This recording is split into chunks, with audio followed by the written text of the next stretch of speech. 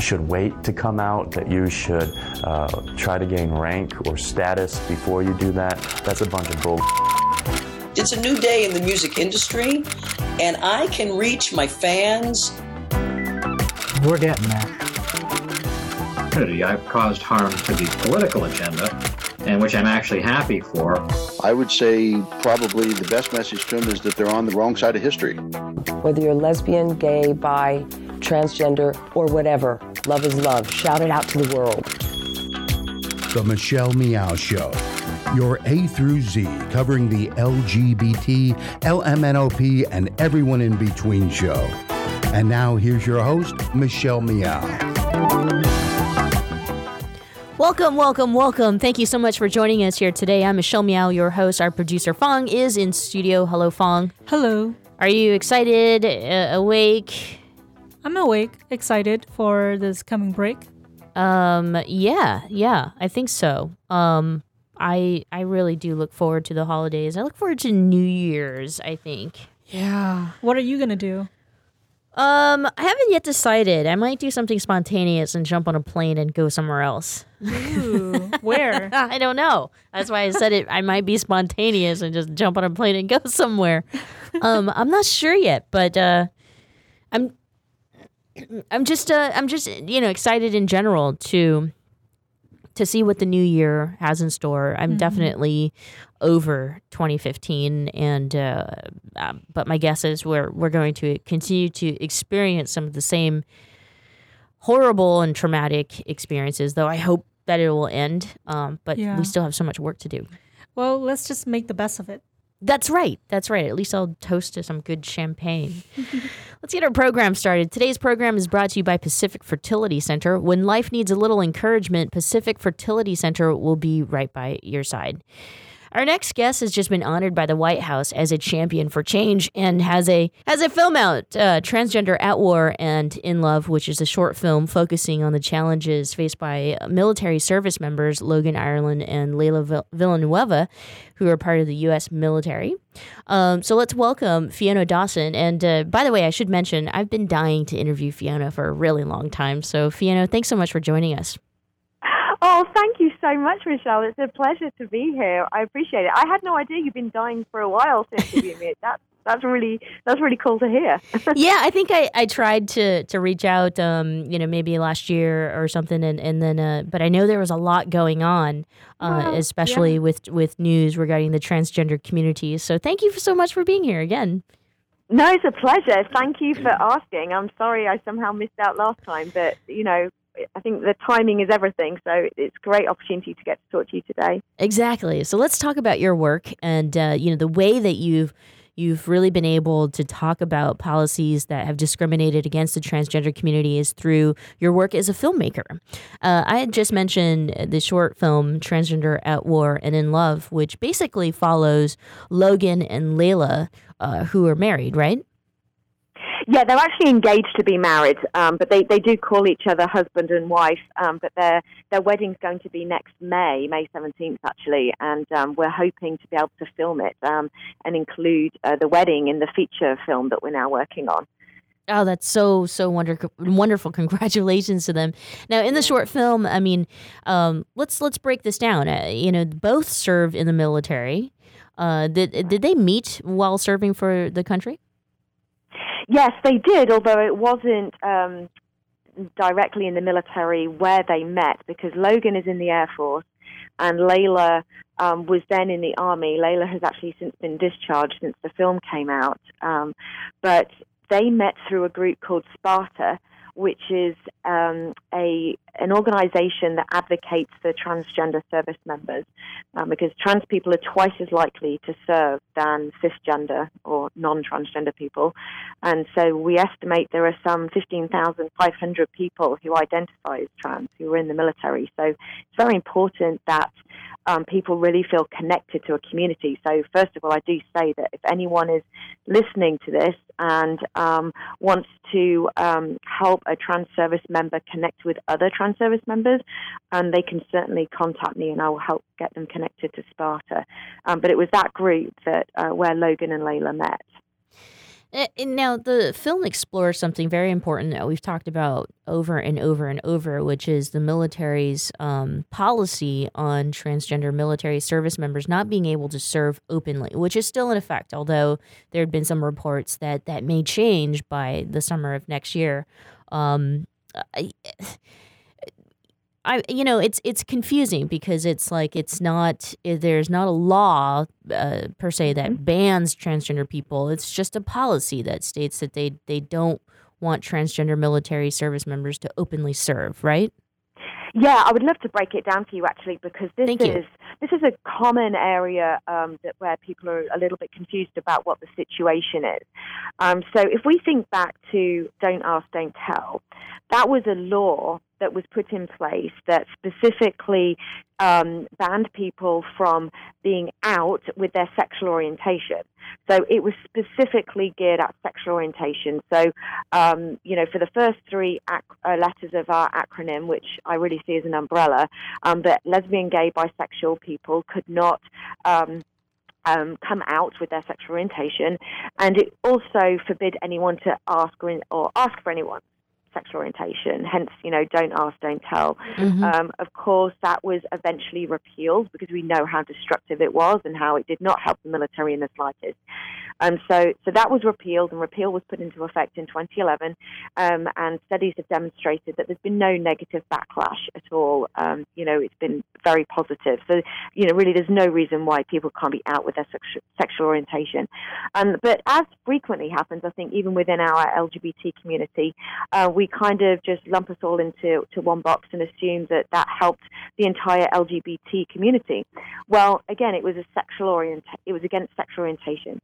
Today still exists and has always existed, even through the years of DADT, outdated medical policies currently prohibit trans people from serving. So it's not just one policy that says, trans people can't serve.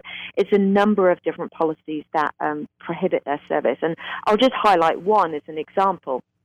You may have heard of the DSM, which is the Diagnostic and Statistical Manual, which is the manual that psychologists and psychiatrists use to determine someone's mental and emotional health and state. DSM-3 states that being transgender is a psychological disorder. Now, if you have a psychological disorder, then you are not medically fit to serve in the military. However, that's outdated. The current DSM-5 changed that and stated that being transgender is a psychological condition and it's treatable. Now, if you have a psychological treatable condition, then you can serve in the military. So here is a very direct example of how this outdated medical policy is unnecessarily banning transgender people from serving. So we're very fortunate in that there is momentum and work being done in the U.S. military. So Secretary of Defense Carter came out earlier this year and established a working group to be able to assess all of these different policies. And when he came out with this working group, he said, I want you to operate under the assumption that trans people can serve. So he's kind of taking a positive step forward. So today, these outdated policies still exist, so people are still banned, but a working group is looking into it, and discharges for being transgender have been raised to the Pentagon level. So if anyone's unit wants to try and discharge someone on these outdated policies, they actually have to get it signed off to the highest level, and I could well be wrong here. I think it could be the chairperson of the working group, but it's significantly higher. Forgive me, I forget which rank, but it's like one or two steps below the Secretary of Defense, which is outrageous. No one's going to push something that high. So hopefully next year, 2016, we will be ringing in a new year and looking towards finally trans people being able to serve in the American military. And that brings me to reintroducing you. We're speaking with Fiona Dawson, a filmmaker who had just been honored by the White House as a champion of change for her work in creating the film Transgender at War and in Love. And so that brings us, to some progress, although it's not here yet in terms of the progress we want to hear. But I would think that of course, you've served a very tremendous and huge role in at least breaking down and bringing, the discrimination that trans military service members face to White House attention. How does that make you feel to be honored by the White House? It was extremely humbling and kind of over the top praise, really. But the reason why I lap it up is because I really want the project to be visible. The project comes first and foremost, the service members come first and foremost. So the attention it gets to be able to say, look, incredible people are serving our country and are being discriminated against, and we need to make it better. That is the positive outcome that I love from this recognition.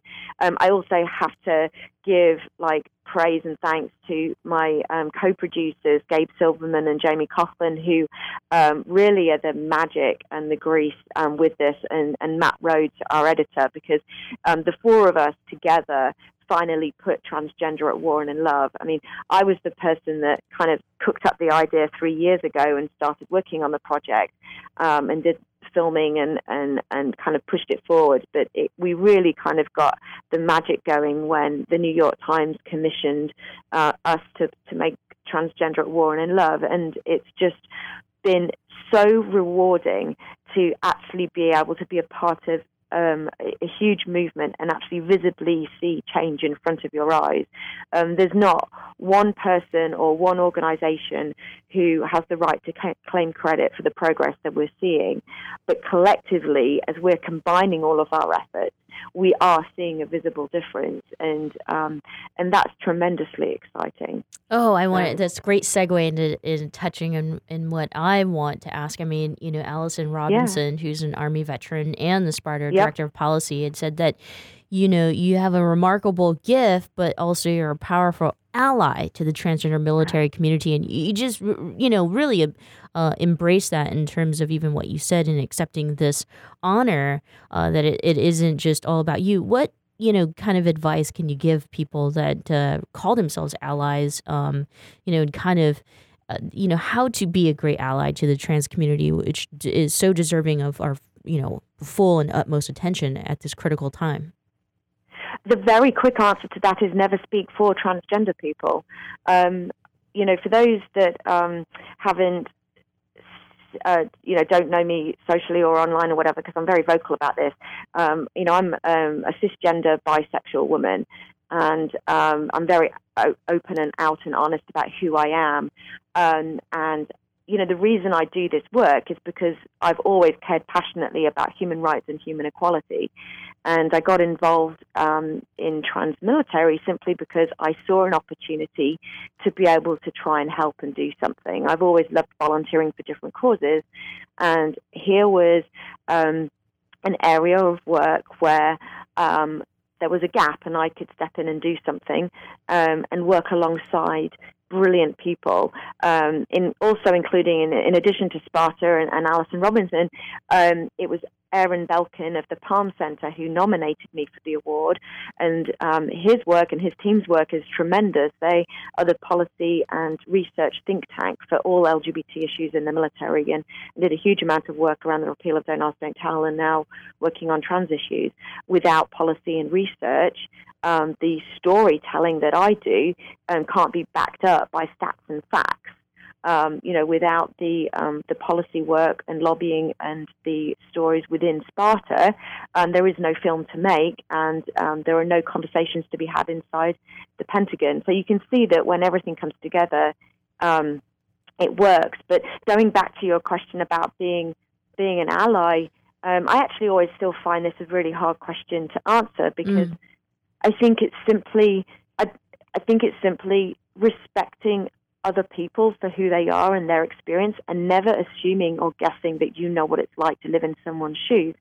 And I would say that's the same for for all people, not just being a trans ally, but being an ally. I mean, right now, an Islamic ally, being an ally of our Muslim brothers and sisters and all in between, because, I know very little about their religion, but I know that they're a human being. And if you want to be an ally, then you be friends with them, you respect them, and if you see an opportunity for their story to be heard, you find the platform, you step aside, and you give it to them. So as much as I'm a ham and I love being on the radio and I love being on TV and I love doing all of that kind of stuff, it makes me feel alive, I always have to keep myself in check and make sure that you never take the spot of where a trans person has an opportunity to tell their truth. That is so wonderful. I'm going to take a quick break right here, but when we come back, I want to dive into your thoughts about, storytelling, especially trans lives and their lived experiences that Hollywood has now started to tell. And I want to get your thoughts on that. So stay with us, okay? Okay, thank you. The Michelle Meow Show continues right after this.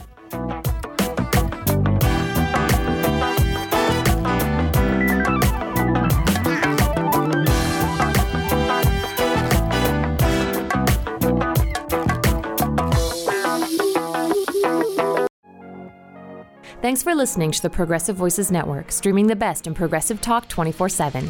Keep the progressive conversation going on by joining our community. Each week, we send out an email that covers important things taking place in the Progressive Voices Network and throughout the progressive world. Be the first to know of upcoming shows, schedule changes, exclusive programming, and more. Simply go to progressivevoices.com and sign up for our mailing list. It's that easy. progressivevoices.com. Thanks for listening, and thanks for joining the Progressive Voices community. Babe, I think we're ready. We're really doing this. Yeah, I'm ready for our family. So where do we start? Starting a family is a team effort, and when life needs a little encouragement, Pacific Fertility Center will be right by your side. As a unified team of the best fertility specialists, guided by the highest ethical standards, Pacific Fertility Center provides patients with compassionate fertility care. Visit pacificfertilitycenter.com. This is a true story about two best friends who fell in love and moved across the country to the city by the bay.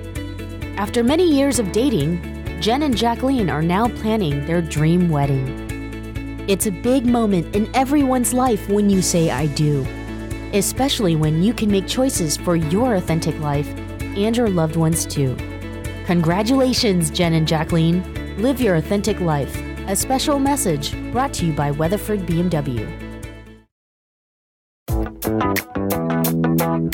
And now, back to the Michelle Meow Show.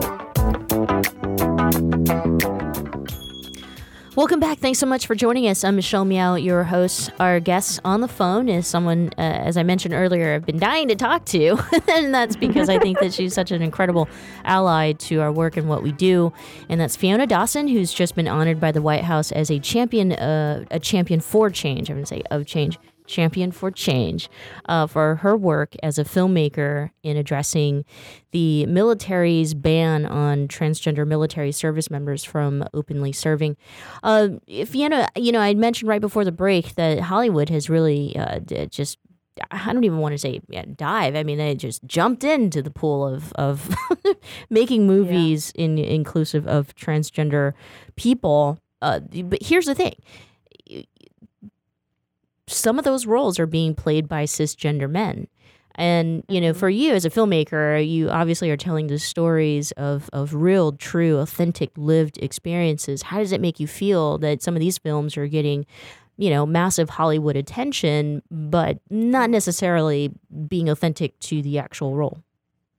Yeah, I feel like I'm sure that there are lots of people who could kind of relate to the position of being a starving artist, as it were, for many years, and you've got this amazing idea and you know that the world needs to see it, and you just got to keep going and pushing and making it happen. And, I look back at I've been working on transmilitary for 3 years, but that seems a long time for me, but there are people out there who've been working for trans rights for decades, and worked for decades all their life and didn't live to see the incredible exposure that we're getting today. So, I'm just a tiny person compared to all the people out there that have been pushing for these stories.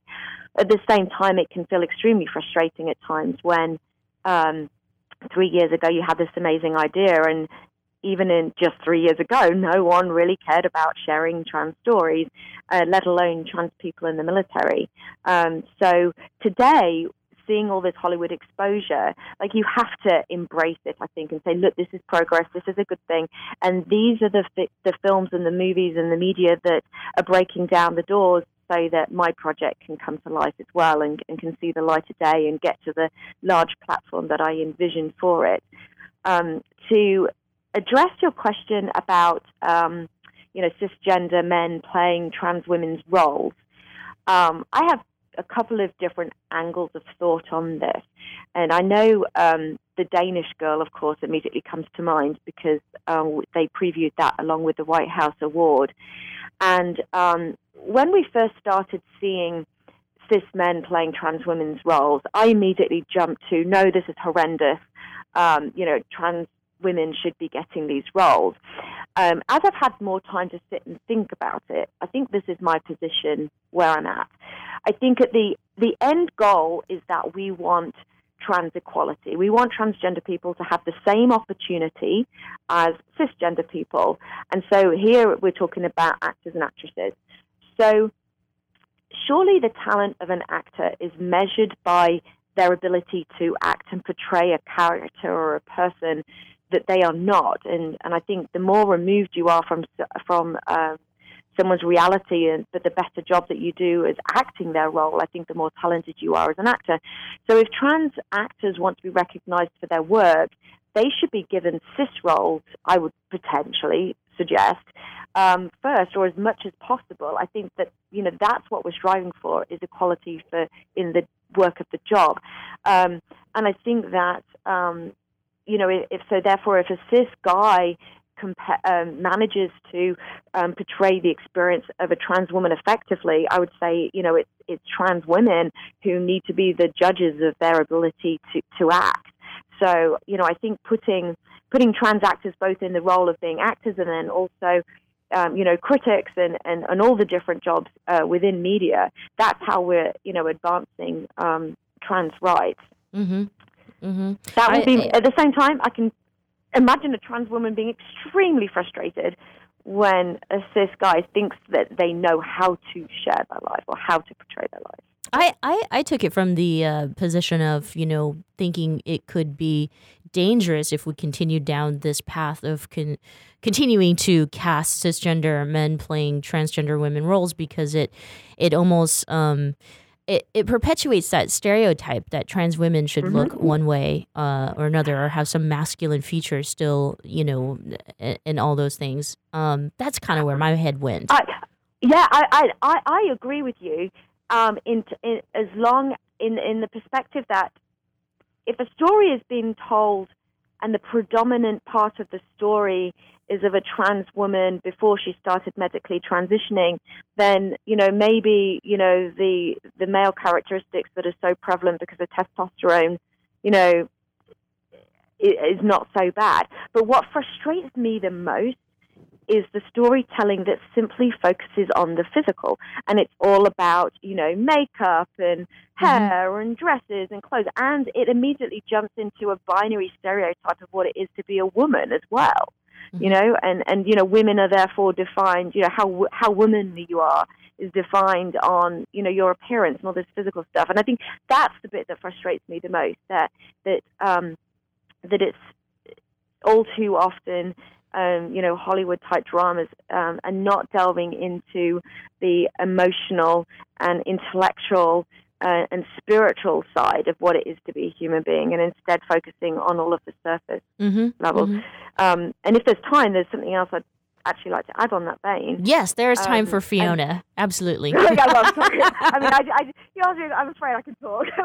No, I love it. You're an awesome, amazing guest. And again, like I said, I've been waiting a while to talk to you. I have another question, but please add on. Okay.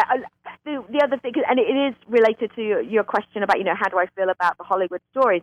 And I think it's amazing and awesome that so many actors and models and athletes are coming out as trans. But I am so passionate about everyday Americans having their stories told too.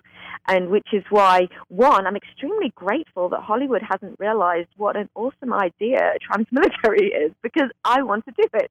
But I think that it's transgender people serving our country, their stories and their lives, I believe, are really going to tap into the heart of middle America. And then, I mean, my ambition is I want to get those transphobic bigots and I want who, love hunting and shooting and military, and I want them to see these incredible people who are serving their country. And some people will say that I'm crazy to think I'm going to change their hearts and minds, but I'm going to damn well try. Oh, I think you've already done it. I mean, and being a part of it, like you said, collectively, we've all had, a hand in this, right? And reshaping the media and especially the relationship with the LGBTQI community. I mean, you think about trans military service members such as Kristen Beck, and I interviewed her after she came out. It felt like it was a very difficult time for her in navigating her place even within the LGBTQ community. And today, or at least currently, it seems that things are getting better for her. Would you feel that out of the people that you've interviewed and the work that you've done regarding trans service members, that might be also reflected in kind of the stories that they're retelling back to you? Like, where are they now today? Where are they now? Well, and do you mean in terms of how well they're received within the LGBT community, or? I think as a whole, whole, and we can next time when I bring you back on, we can dive into the layers and the complexity of LGBTQI relationships. But I think as a whole, I mean, what I've learned from somebody who is not only cis but is also a civilian and grew up in another country, my life experience is pretty removed from the American military. And yet today, my best friends are transgender service members.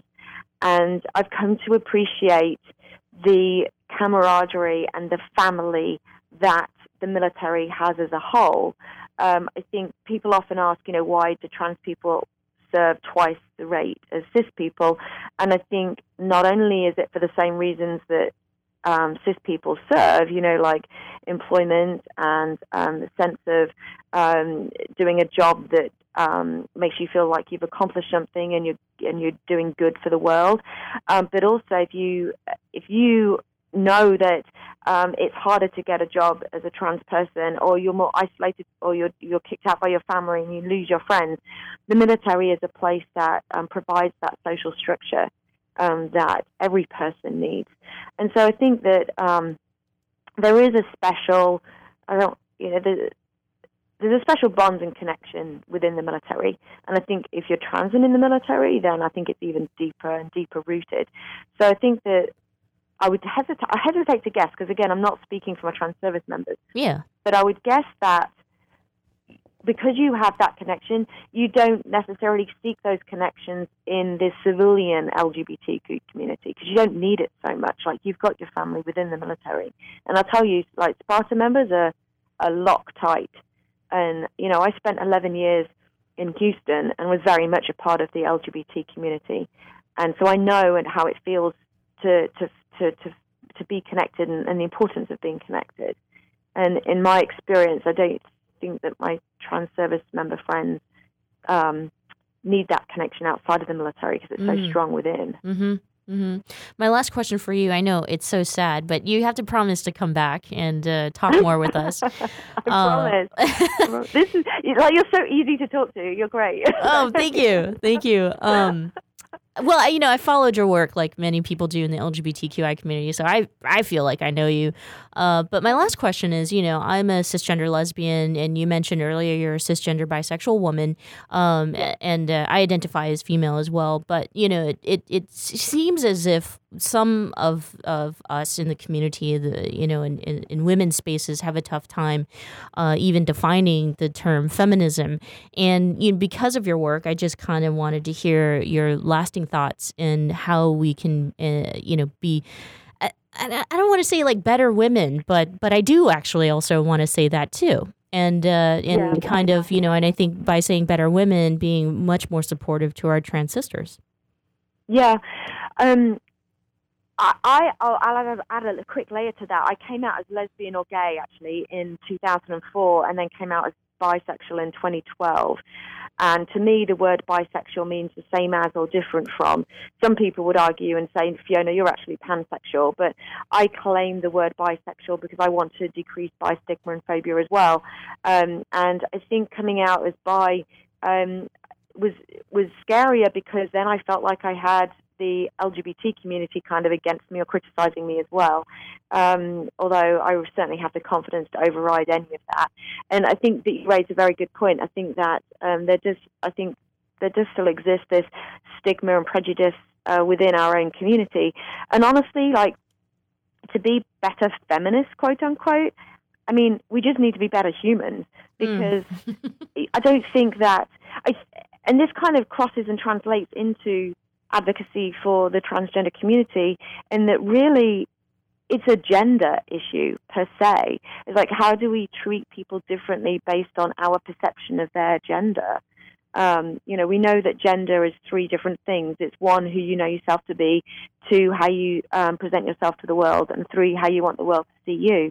And we get caught up as a society and in how we treat people differently based on where we put them in our minds on the gender spectrum. And I think being a good feminist is basically advocating for human rights and treating all people the same. And I certainly think that men should be considered that they're feminists too if they are sticking up for human beings regardless of their gender.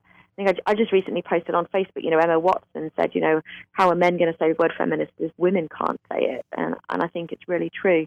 But hopefully we'll soon, we're urging towards a world that is not going to see gender as a binary anymore. And I think that that's going to help significantly, because right now the binary puts you in a male box or a female box. And if you're in a female box, then you're a lesser being than a male box. I think if we come to realize that actually gender is a spectrum, and there's no rank or hierarchy as to how you should be treated based on your gender, then maybe we might even the playing field a bit more and actually have equality. Yeah. Yeah. Oh, Fiona Dawson, I love you. I love everything you say, and you're such a great, incredible activist and voice for our community, and that is on our spectrum, the LGBTQI spectrum. So thank you so much for joining us today.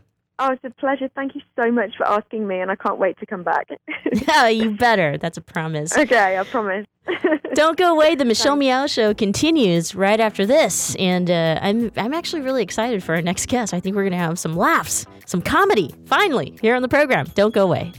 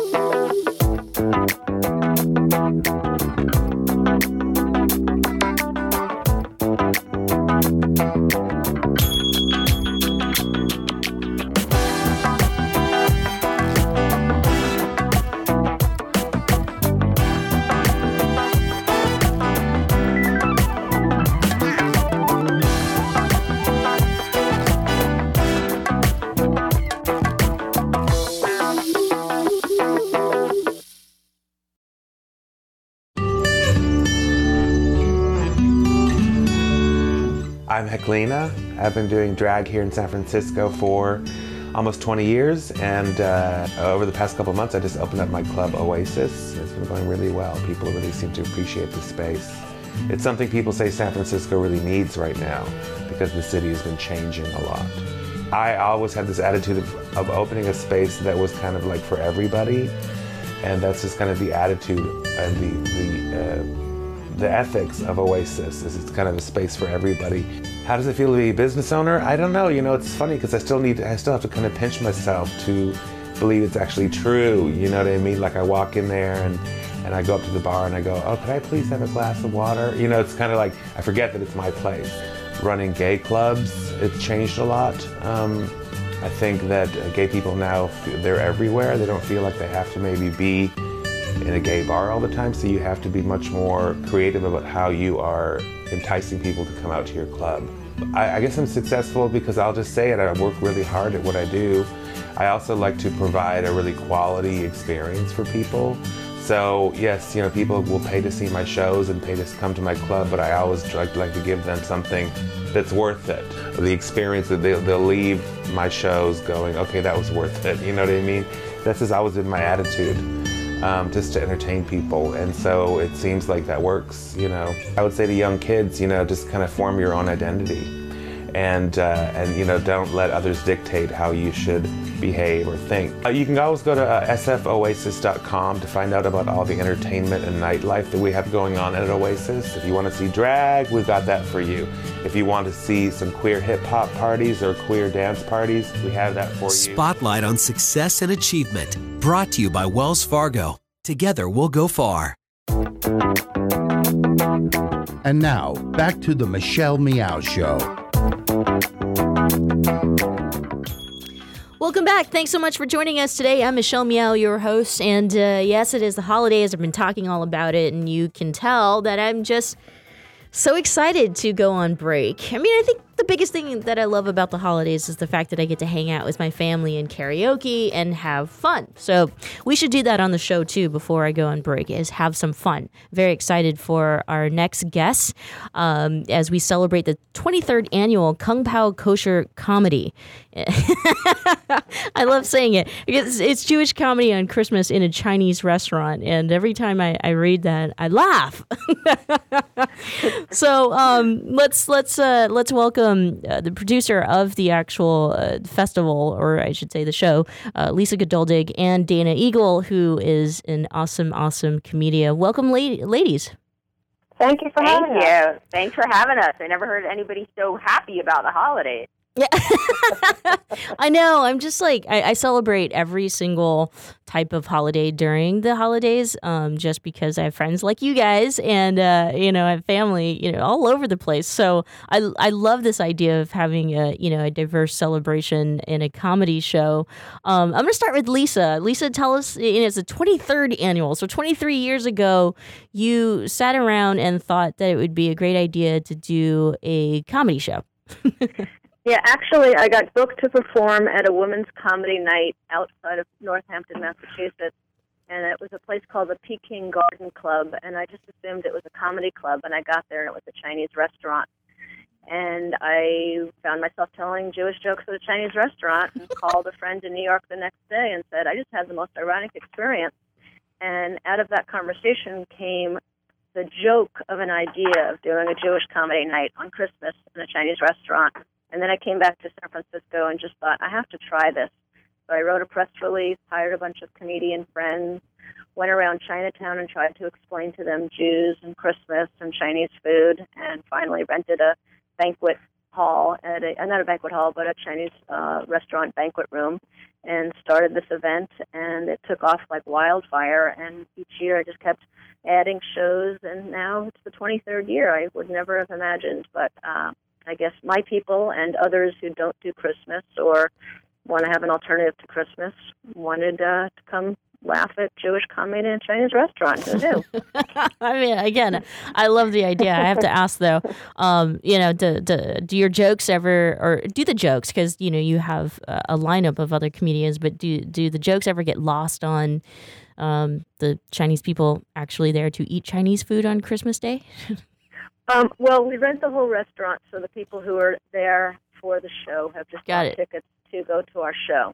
The audience is predominantly Jewish, but not entirely. There's Chinese-Jewish couples. There's queers who are, looking for something to do. There's just a mishmash of people.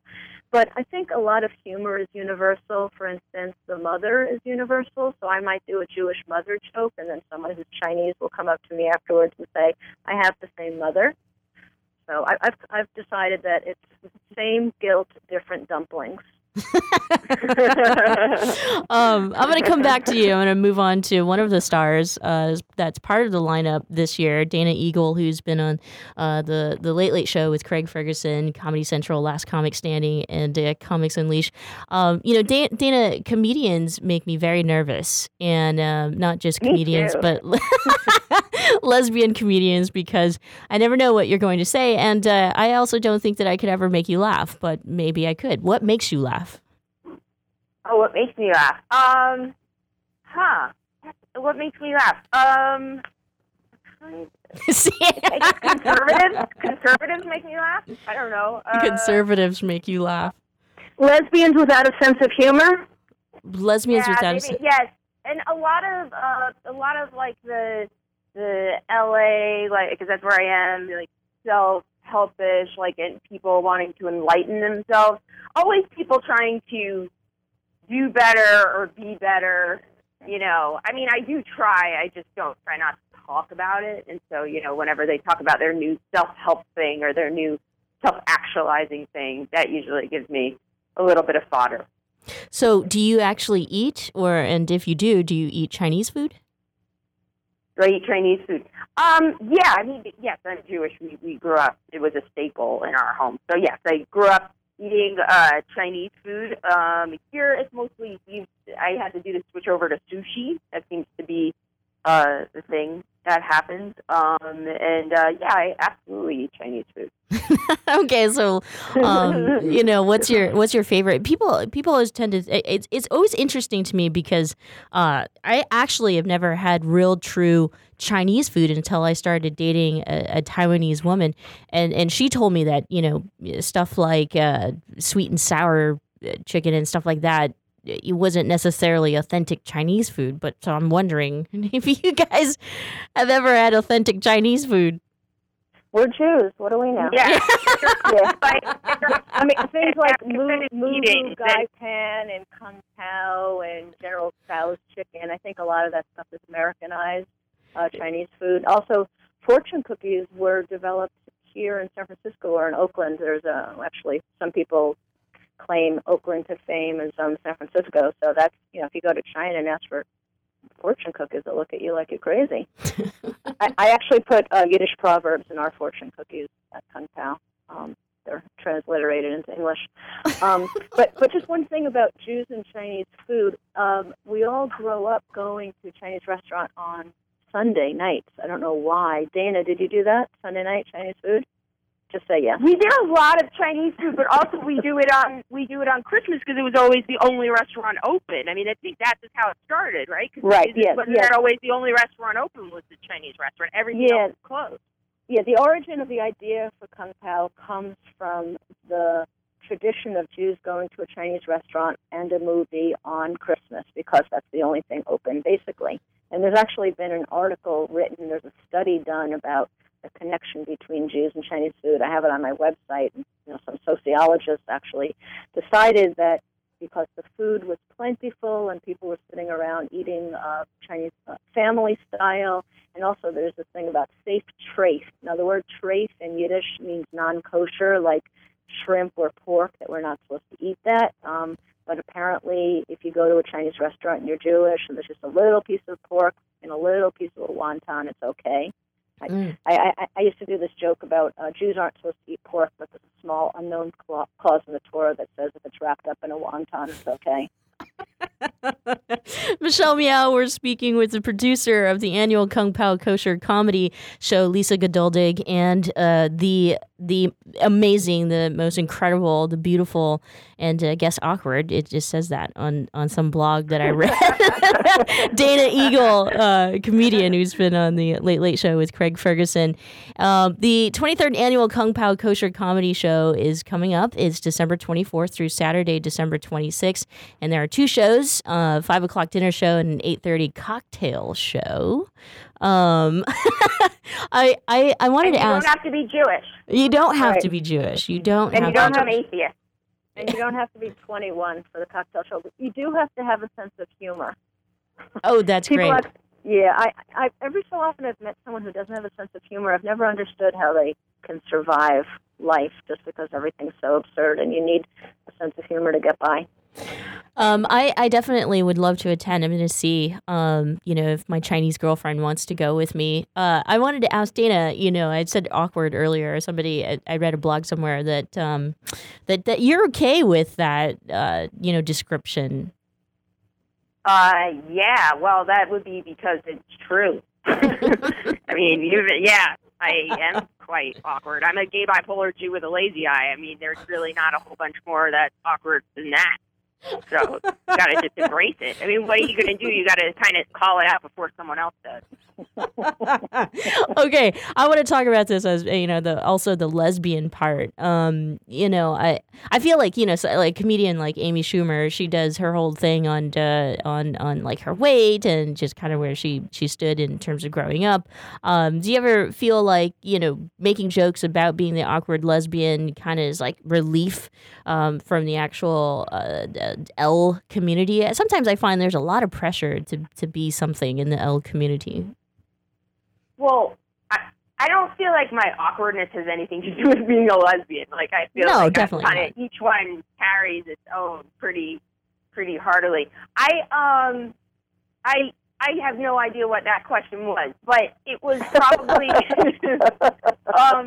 to be something that I'm not. Yeah, I mean, I always did a straight club, and then when I moved to more gay shows, then I didn't have to introduce them. I didn't have to softly hit the idea of like I'm gay, and make everyone else feel okay about it. So here's where I was going with that. Like, we want to hit a little deeper into the issues. They're like, you can go a little deeper than that. You don't need to just skim the surface. Yeah, where I was going with that was, just claiming the lesbian, the lesbian comedian or the lesbian nerd or the goofy lesbian thing. You're always kind of faced with that because the thing is like you don't want one label to eclipse who you are. That's why I have all of my labels. I have the gay bipolar Jew with a lazy eye because people would be like, oh, she's a bipolar comedian, she's a Jewish comedian, she's a gay comedian, and so you just kind of you want to be able to switch. Otherwise, you don't want to be, one note comedian. So, which contingent do you march with at the parade then? The awkward one, the lazy eye, the lesbian? I march with whoever's writing down the check. I will be marching with them. I guess we should make we should make Dana a grand marshal or something. But I'm gonna retract that because I think that we need to go through the members or something before I get a rash of protesters in front of me being like, Michelle, you did not go through the proper channels of selecting a grand marshal here. We take it very seriously at San Francisco Pride. Hey, girls, we're gonna take a quick break, but when we come back, I'd love to continue with both of you in talking about about your show. Okay, cool. The Michelle Meow Show continues right after this. Don't go away. Lisa Geduldig and comedian, the awkward bipolar lesbian with a lazy eye, Dana Eagle. You don't want to miss it.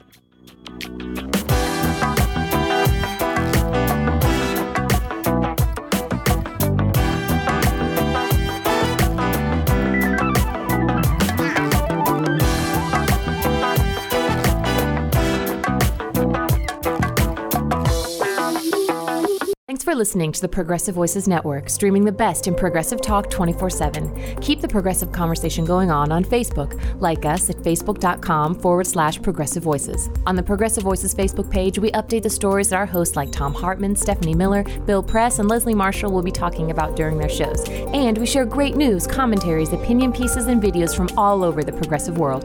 Always progressive, always on. Be part of the progressive conversation. Like us at facebook.com/Progressive Voices. The Commonwealth Club is a unique organization that brings together people from a variety of backgrounds to explore important issues as a community.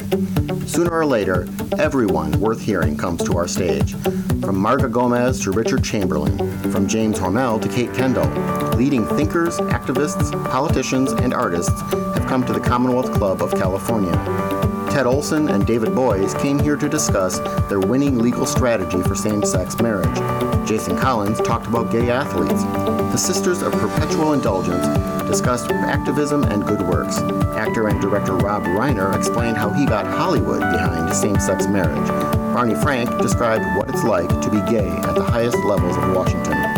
From healthcare reform to transgender rights, from immigration to gay-owned businesses, it's all at the Commonwealth Club. And that's still just a portion of the 450 programs we present every single year, with new programming nearly every single day. Be a part of the conversation. Learn more at commonwealthclub.org, download our free app in iTunes, and join us in person the next time you're in San Francisco. The Commonwealth Club of California puts you face-to-face with today's thought leaders.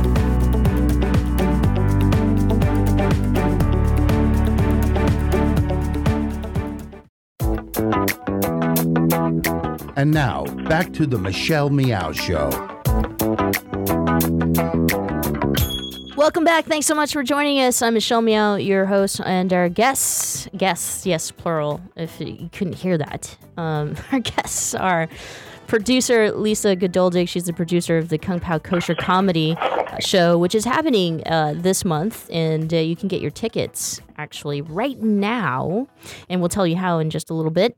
But also we have Dana Eagle, who is a comedian and very, I think I'm going to throw away the awkward lesbian description, because I actually think you're very hot, Dana. Oh, thank you very much. That's nice. And I think this is a good time to say I'm single, too. Oh, you are? Oh, we can pimp you out here on the show. And especially coming up, if people want to meet you at the Kung Pao Kosher comedy, if they're into Jewish chicks. I hear I'm single, too. And Lisa's saying, this is awesome. So, and speaking of you being single and hot, what kind of woman would you be looking for? I like them all. Oh, but you go first, Lisa. One's as awkward as a lazy eye. I'm not particular. Just raise your standards a little. I'm not particular. Just Jewish and Latina. Jewish and Latina. Yeah, well, if we found a Jewish Latina woman at a Chinese restaurant, you'd have the world. Yeah, well, I'll be there every night in my tux, so you know where to find me. Yeah. Okay, so kind of, talk to us about your set at the Kosher comedy show that's happening December 24th through the 26th. Anything special? Anything that we can expect that maybe we've not experienced before? Atheism. Sorry. Yes, Jews on Christmas, Yiddish proverbs and fortune cookies. Let's see, people who have no idea that it's actually Christmas outside. No Christmas carols. Very funny comedians. Wendy Liebman will be here from L.A. as well, and Mike Fine from New York. And, just a barrel of latkes. I love it. Dana, what do you think? I'm going to be talking about my favorite. We won't be able to get to all of it. We can't get to gay, bipolar, Jew, lazy, because also this year I added lazy cancer. I got lazy cancer in my stomach, so I have that to talk about too. That's but I definitely, I know it matches the lazy eye, so that'll be it. And then it's very interesting because I feel like I'm often asked to do Jewish shows even after I come out as an atheist. It's like they don't let you out of the fold, the Jews. They're not letting you out, no matter what you say. They're just like, no, you're one of us. But I hope that'll be fun. I actually found over the past few years, I used to have to soften the gay thing for the straight audiences, and now I find everybody's okay with the gay, but then when you get to atheism, everybody gets very, very nervous. They don't want to talk about that. So I plan to make it awkward so everyone feels at home. So I kind of feel awkward right now. I feel very sad. You just mentioned that, you got lazy cancer. What does that mean? Did I miss something?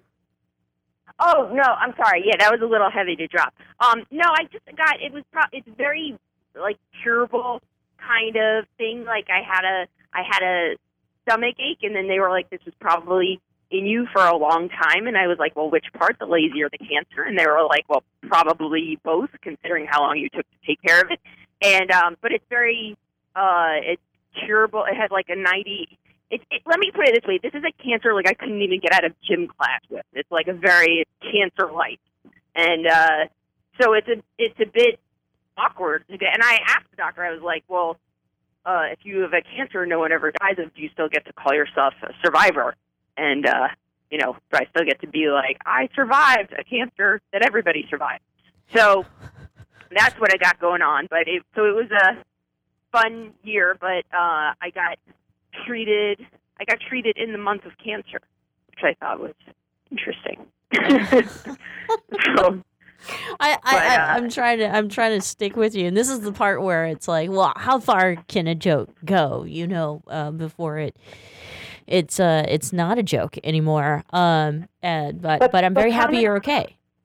But comedy is very healing, comedy can be very healing both to the performer and the audience. So, dealing with whether or not it's depression or cancer, you can only cry about it, or you can turn it into comedy material as well, right?